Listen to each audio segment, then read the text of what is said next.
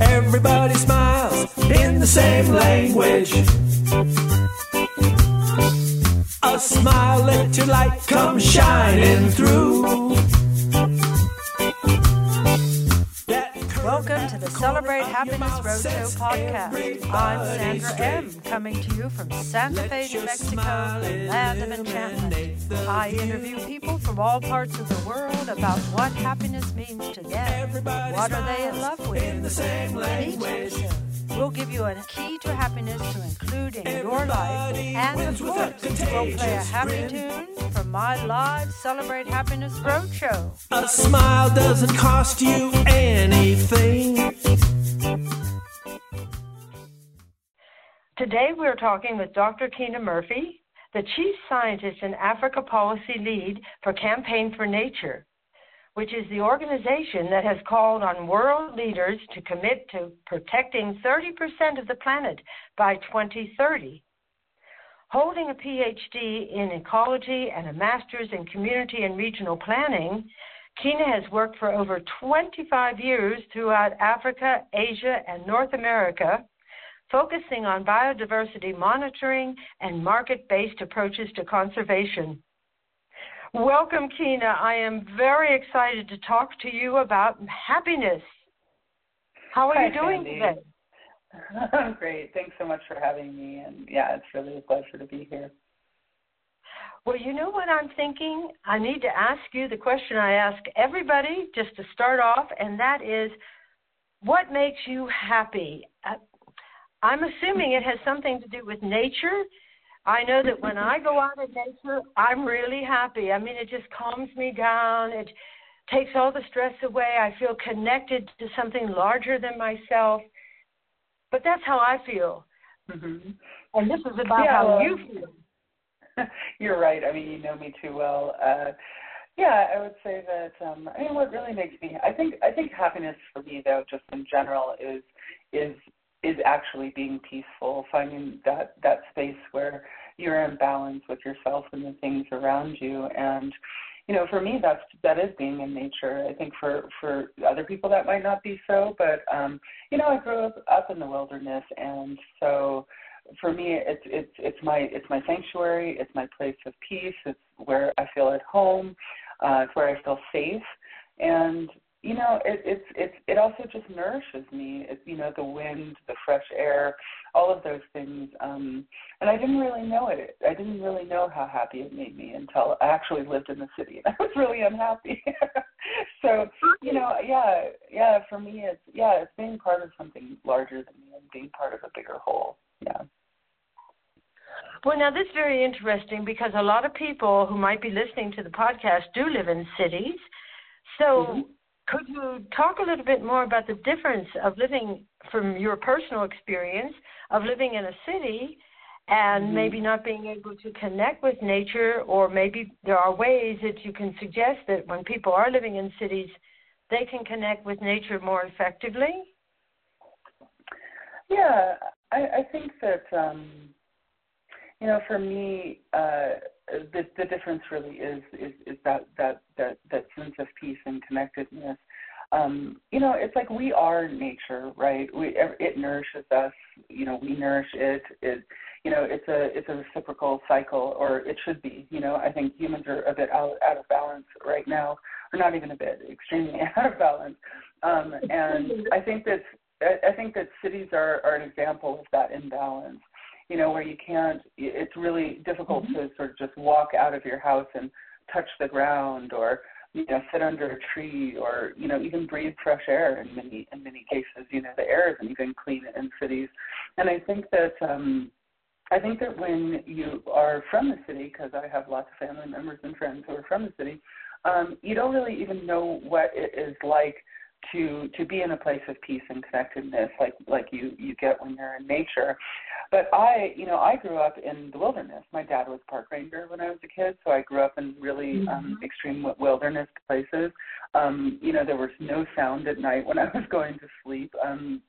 So you always knew what was going on around you. I mean, of course, there was the sound of the winds and the crickets and things like that, which for me is like a lullaby. I love the sound of the crickets at night. And also I think I'm African American, and I grew up in really small, sort of hick towns. Or maybe I shouldn't say that. Maybe that's not politically correct. Sorry, but I just grew up in very small towns, rural places, and it was difficult. People were very mean and judgmental, and for me, I could always just escape to the wilderness. And it was a place where I wasn't judged or, seen based on the color of my skin or people didn't have their preconceived opinions about me, and I could just feel free. And I think it's a huge thing that is missing when you're in the city. One, you're always scrutinized by the eye of other humans and what somebody else is wearing or what car they're driving or what other human beings are doing. And you don't sort of gain this like depth of understanding that that we are part of a bigger whole, and it is the very thing that nourishes us, right? And it's what it breathes life into us, literally. And I think if you can't connect to that, it hurts the spirit, it hurts the soul, and one of the things that happened to me when I was really young, I was 18, I guess, when I moved away from my parents' house and started living in cities because I had to go to college. And it wasn't even very big cities. I moved to Santa Fe, New Mexico, right, which is a very small place and not a city by most people's standards, although I have lived in Chicago a bit as a teenager and before I came to Santa Fe because my mom was from there and had moved back. But I developed cancer at a really young age. I was 19 years old. I got cancer, and I'm 100% sure that it was literally because my nervous system couldn't handle all of the kind of outside or artificial inputs that came from living in the city, from the toxins of cars and other machines to just, the electrical sort of vibrations and the noise and frankly, I was somewhat afraid, I was a bit afraid because I'd never interfaced with that many people all at the same time, nor had the stress of they're scrutinizing my sort of every move, So I guess that's. Let me ask this question. I'm fascinated by what you're saying, because you were saying your nervous system couldn't take it when you went into the cities because you had been so many years in nature and connecting to nature where you felt safe, where you felt comfortable, where you could connect to the whole and felt balanced. So now my question is, once you got in the city and you got cancer, how did you mitigate that? How did you, because here you are today and you're the chief scientist and you're traveling the world and doing all kinds of things. So at 19, you did something, and I think our audience would love to know what you did. Well, I don't think it's any sort of remedy for cancer in general, because lots of people ask me that question.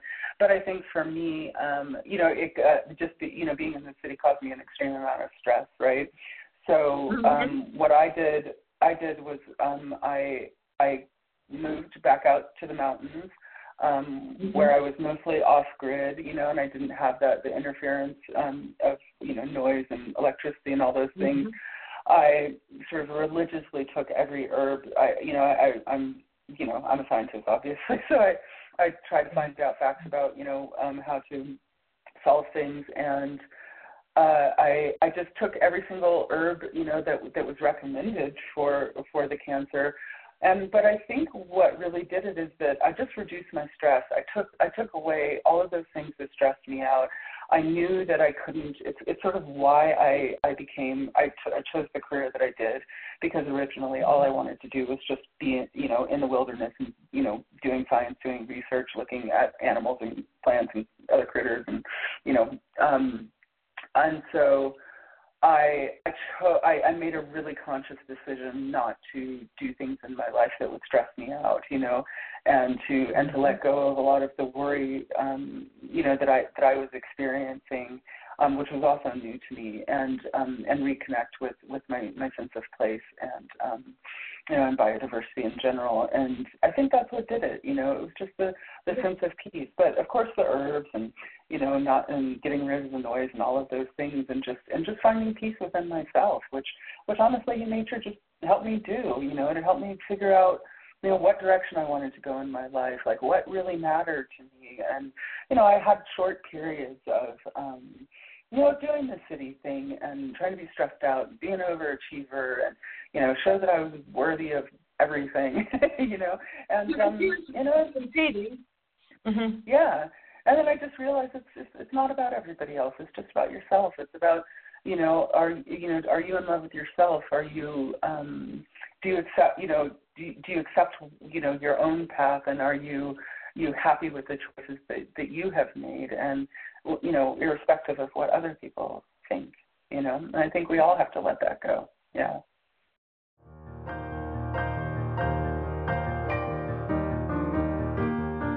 Join Sandra M. at her live performance of the Celebrate Happiness Roadshow, a toast to love and happiness in life. It's an uninhibited musical adventure, Sunday, February 4, 3 p.m. at the Santa Fe Women's Club. Our next adventure is guaranteed to awaken your happiness vibe. Celebrate with upbeat rhythms, love songs, special guests, and fun stories, some told by you in the audience. Enjoy Todd Lowry, Sandra's musical guest and accompanist, singing his happy and hopeful originals. To celebrate happiness with Sandra M. and the Celebrate Happiness Roadshow, email sandra@sandramcknight.com. Stay tuned for ticket information and save that date, Sunday, February 4, 3 p.m. to celebrate happiness with Sandra M.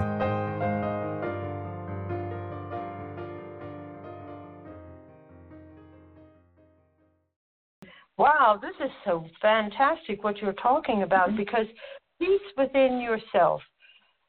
All the people, like I follow Dr. Bruce Lipton, and I've mentioned him before in some of these podcasts, and he talks about, he's an epigeneticist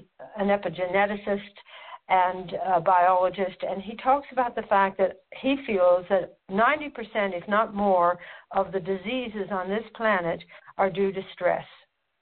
Stressing the body, absolutely. The mind, etc. And here you are saying being in nature reduces your personal stress. And my question is now, do you think that it would be the same for most people? In other words, once they got used to it, maybe they don't have to stay overnight in the tent. They could go to a motel or something. But even taking a walk in nature, absolutely. So what would be some of the things, like I know in cities, now you have a degree, it says here, in community and regional planning. So I have a vague idea of what that means, but I would think that in cities they have to do a lot of planning, don't they? They have to put in parks and other things. That helps to have nature. So I just did this retreat. I just did a retreat up at a ranch in New Mexico. It's like a 10,000 acre ranch, and it was all about sort of reconnecting people with nature. I did a lot of the conservation work up there, so it wasn't connecting me with nature, but there were a lot of people from the city who were trying to reconnect with nature. For me, it was great to connect with the people because I'm always connected to nature. But so some of the things that people said, so there was this one woman, and she was so amazingly interesting because she was sort of the person you would think that would be least likely to be deeply connected with nature. And because she's very much from the city, and just from her outward appearance, like people would make judgments and things like, oh, this person probably doesn't know anything about being in nature. But she was so deeply connected that she noticed every little thing happening around her. And one of the things that she said that she does when she's in the city is she'll just like be in a parking lot and go sit under the trees like that are in the medians and places like that. Like everywhere she goes, she would just find little teeny pockets of nature to go hang out in, or read a book, or just sit and contemplate in. And she said she did this like quite often, and I thought that was so interesting that like you can be in a city and you can be in a parking lot and there can be just this little outcrop of trees that people have put because it look pretty, but really if you just go sit underneath them and, feel the grass and feel the shade and interact maybe with the little critters if you're that far advanced, it really can be healing. And she said for her that was like kind of her gateway into deeper nature experiences.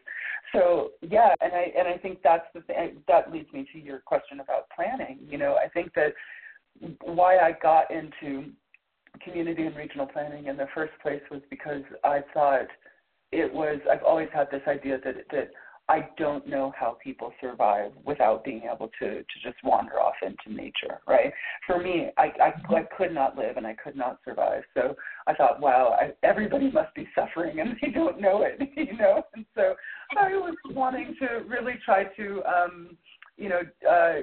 plan urban landscapes that included nature and included places where, people could just really experience nature. And so, there are lots of cities that have great open space areas, like, New York City has great ones. I mean, it's kind of incredible that it's New York City, yet they have Central Park and all these other parks around the city. And so I think to whatever degree you can just get out and get into these little pockets of nature, it's great. Or I have another friend, Yusuf Burgess, who died some years ago, who he had extreme PTSD from being in Vietnam.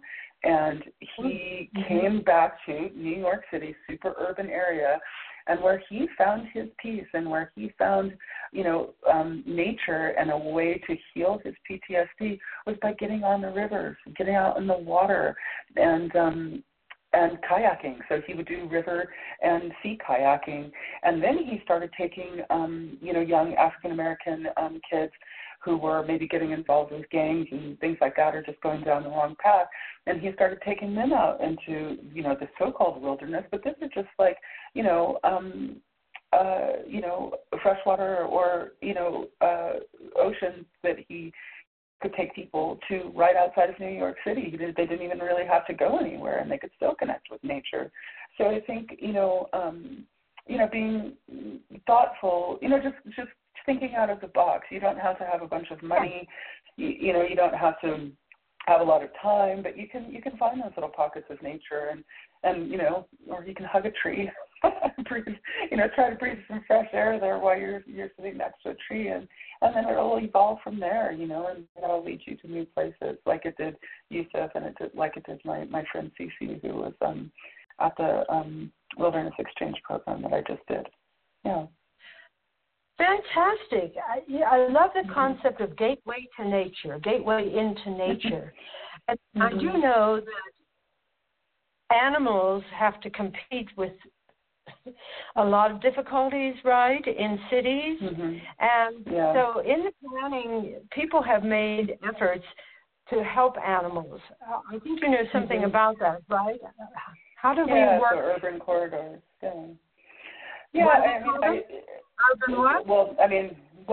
I just called them urban corridors, but basically wildlife corridors. I think, it's one of the most important things that we can do actually for biodiversity is create these kinds of wildlife corridors. And when I say wildlife corridors, they're like corridors that are connected to larger wilderness areas, right?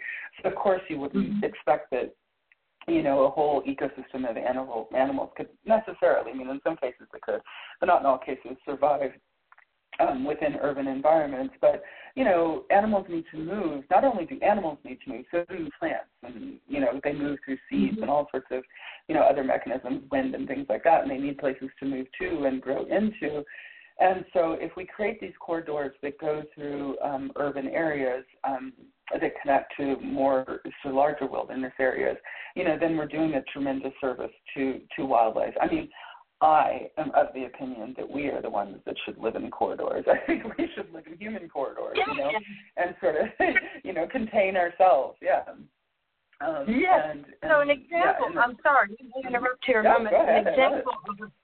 An example of a corridor would be like underneath the highway, so that the animals can cross underneath the highway as opposed to having to go across the highway and be killed. Is that basically what we're talking about?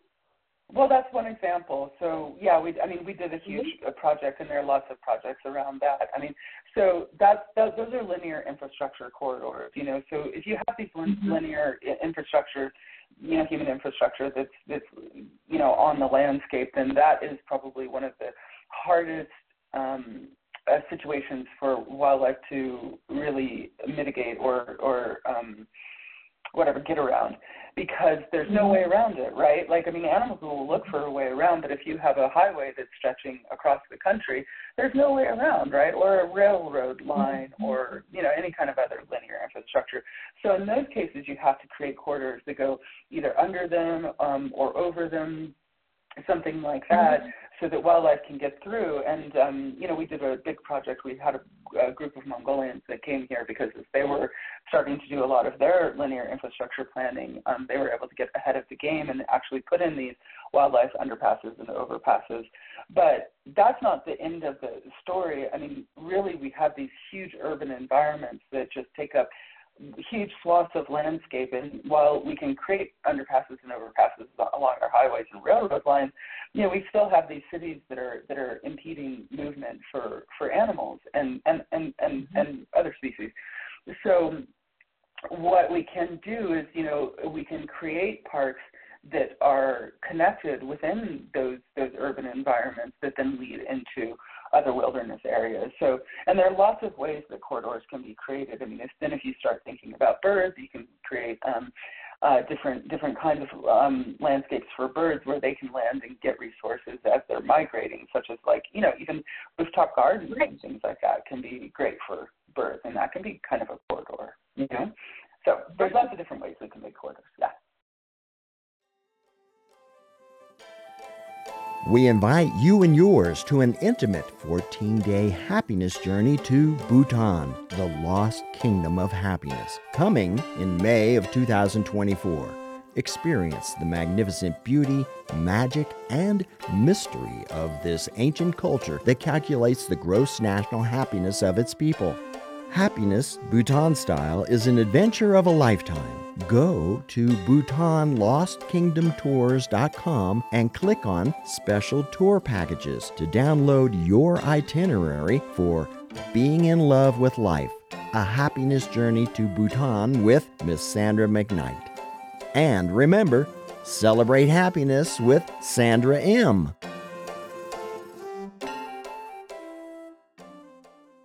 Even where I live, I plant all kinds of milkweed, I think it's called, for the butterflies, the monarch butterflies, and I also plant certain things that I know that the bees love, because the bees are really endangered, and that is that supports our food system. Isn't it true? Yes. Absolutely, yeah. What I would like to ask is my final question here, and I just think it's so important, is what are you in love with? Because from my opinion, my experience in talking to a lot of people about happiness, they always say it boils down to love, self-love. You've already covered that when you were talking about, finding peace within yourself and really loving yourself, etc., when you were going through healing from the cancer and so forth. So, but then it's also loving other people, loving nature, connecting. I just want to ask that question. And then one other thing, can we connect that to your concept that you're working on, I know, so very hard, with 30%, let's see, how did we say that 30% of the planet must be protected by 2030? Do you think if we had more... Okay, I'm going to stop, and you go ahead and tell me what I want to hear about that. Okay. So first part of the question, what am I in love with? I think that the greatest love of my life is literally the wilderness. I wouldn't even say it's just nature. I'd say it's wilderness. I love wild things, wild places, wild animals, wild everything, wild people. So, and because I think that, having the freedom to express who you really are and be part of something that is its true self is the greatest gift we can receive in life, right? And yes. so I think that, so what we are facing right now is that if we do not protect at least, at a minimum, of 30% of the planet by 2030, we're going to lose 1 million species, right? And so this goes back to the love thing, right? Is it us human beings, right? I think we spoke about this before, is that us human beings, we think, we're always saying that, like, we're so altruistic and we're so loving and the humanity of things is so tremendous. But really, in reality, we're not good beings on this planet, And I think that we need to really search deeply within ourselves and do some sort of self-evaluation, right? And realize that there's a lot more to love other than human beings, right? We can love ourselves, we can love each other, but we really need to care for all of the other beings that are existing on this planet with us. And we can make a choice. The choice is either, are we going to continue to be sort of narcissistic, in a sort of large-scale way and only focus on human beings on this planet, or are we going to say, you know what, everybody else matters too, from the tiniest, teeniest little, microscopic organism living within the soil to, the largest elephant or the biggest sequoia. We need to care about every living being equally, and I would say not even every living being, all of the processes that support us, because if you think about our rivers and our oceans, right, it's no different than the blood in our body, it's what delivers nutrients to every single thing on this planet. Every single living thing on this planet requires water, and so if we are dumping our waste down, sewage lines into rivers and oceans, then what are we doing to this organism that literally protects and supports us? We're dumping toxins into it, and we do that to ourselves too. We dump toxins into our own bodies. But I think it's time we stop. It's time we take the really critical view of ourselves. And I think, for me, even as an individual, I think that my happiness comes from not people telling me that everything you do is just great, Well, it's nice to hear that, things that I do are nice, but really it's the criticism that turns me into a better person or lets me grow into a better person, right? It's because then I can see, what I've done wrong and how I can do things better. And I think we need to take a critical look at ourselves as human beings and what we are doing and the trajectory that we have been on for, the past couple thousand years. It's not a good one, and it's a very self-centered, narcissistic one, and we need to take the time to love everything else that is here on the planet with us. And for me, that's what happiness is about, is like, it's like if I can think like of something, not just myself. I mean, it's great to love yourself, right? Because that's where it begins. But then we got to we have to love everything else. We have to make sure that, the things that we are doing are not harming all the other beings around us, all the other critters around us, all the life, all the things that bring us life. So, yeah, and so that's how we can also, move this 30 by 30 concept forward. We have to figure out how to protect 30% of this planet by 2030. And that doesn't mean that we can't exist within nature. We absolutely should exist within nature. And we have a positive role that we can play in nature. We just have to get rid of all the negatives, and then we can be a supportive, integral, sort of uplifting part of the whole process. This is a beautiful, beautiful way to end, Kina. Thank you so much. Yeah. I really love the idea that, yes, we start to love ourselves, etc., but love is the basis for learning to care for every human being, not human being, but every being on the planet. And I'm assuming that also includes plants, because Absolutely. They're living. Yes, right. Yeah. Mycorrhizae, plants, bacteria, bugs, birds, everything. Yeah, and I love your idea. Biodiversity. Mm-hmm. Yeah, that's literally what biodiversity is, and I just love also your comparison to the rivers carry the nutrients, right, of the earth, and everything is interconnected. And comparing it to our blood system, I mean, that makes it very real, because that's something we understand, right? Yes. Right. Thank you. Thank you so much. Yeah. Did you have any last thoughts that you wanted to say? No, you're welcome. I mean, I really appreciate you doing this happiness podcast. I think that, I think it's something we really need to think about, like what actually is happiness and how do we create happiness. And I think one thing you asked me, like not actually on this call, it was can you create happiness? And I think, or is happiness a choice? And I think absolutely it is a choice. It is a choice, and it's a choice to create more life and to create more joy and to create more growth rather than to be a destructive force, And I think that in our hearts and our spirits and, and in our everyday lives, we can just make those choices in every single thing that we do, And just make the right choice. Make the choice to be happy. Yes, you're welcome. Make the choice to be happy. Thank you so much. Yeah. It's been a pleasure. Yep. For me as well. Thank you so much for having me.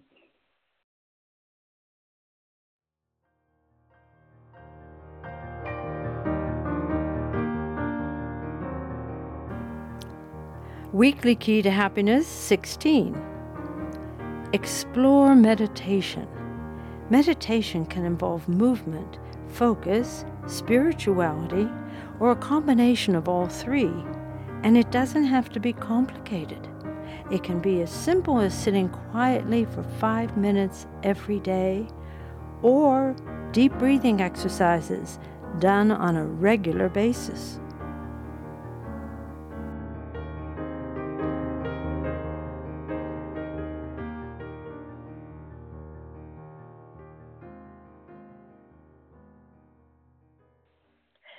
Newsflash, remember to sign up for your personal copy of Our Keys to Happiness. It's easy. Go to sandramcknight.com and click on Keys to Happiness. Thank you for tuning into the Celebrate Happiness Roadshow with us. And if you enjoyed the conversation, please help build our happiness community by sharing this podcast with friends and family. And before I go, I'd like to thank today's guest, Kina Murphy, for sharing her happiness story. To share your happiness story on the Celebrate Happiness Roadshow podcast, send an email to sandra@sandramcknight.com. Turn your smile on, you can't go wrong. You'll find that love is all.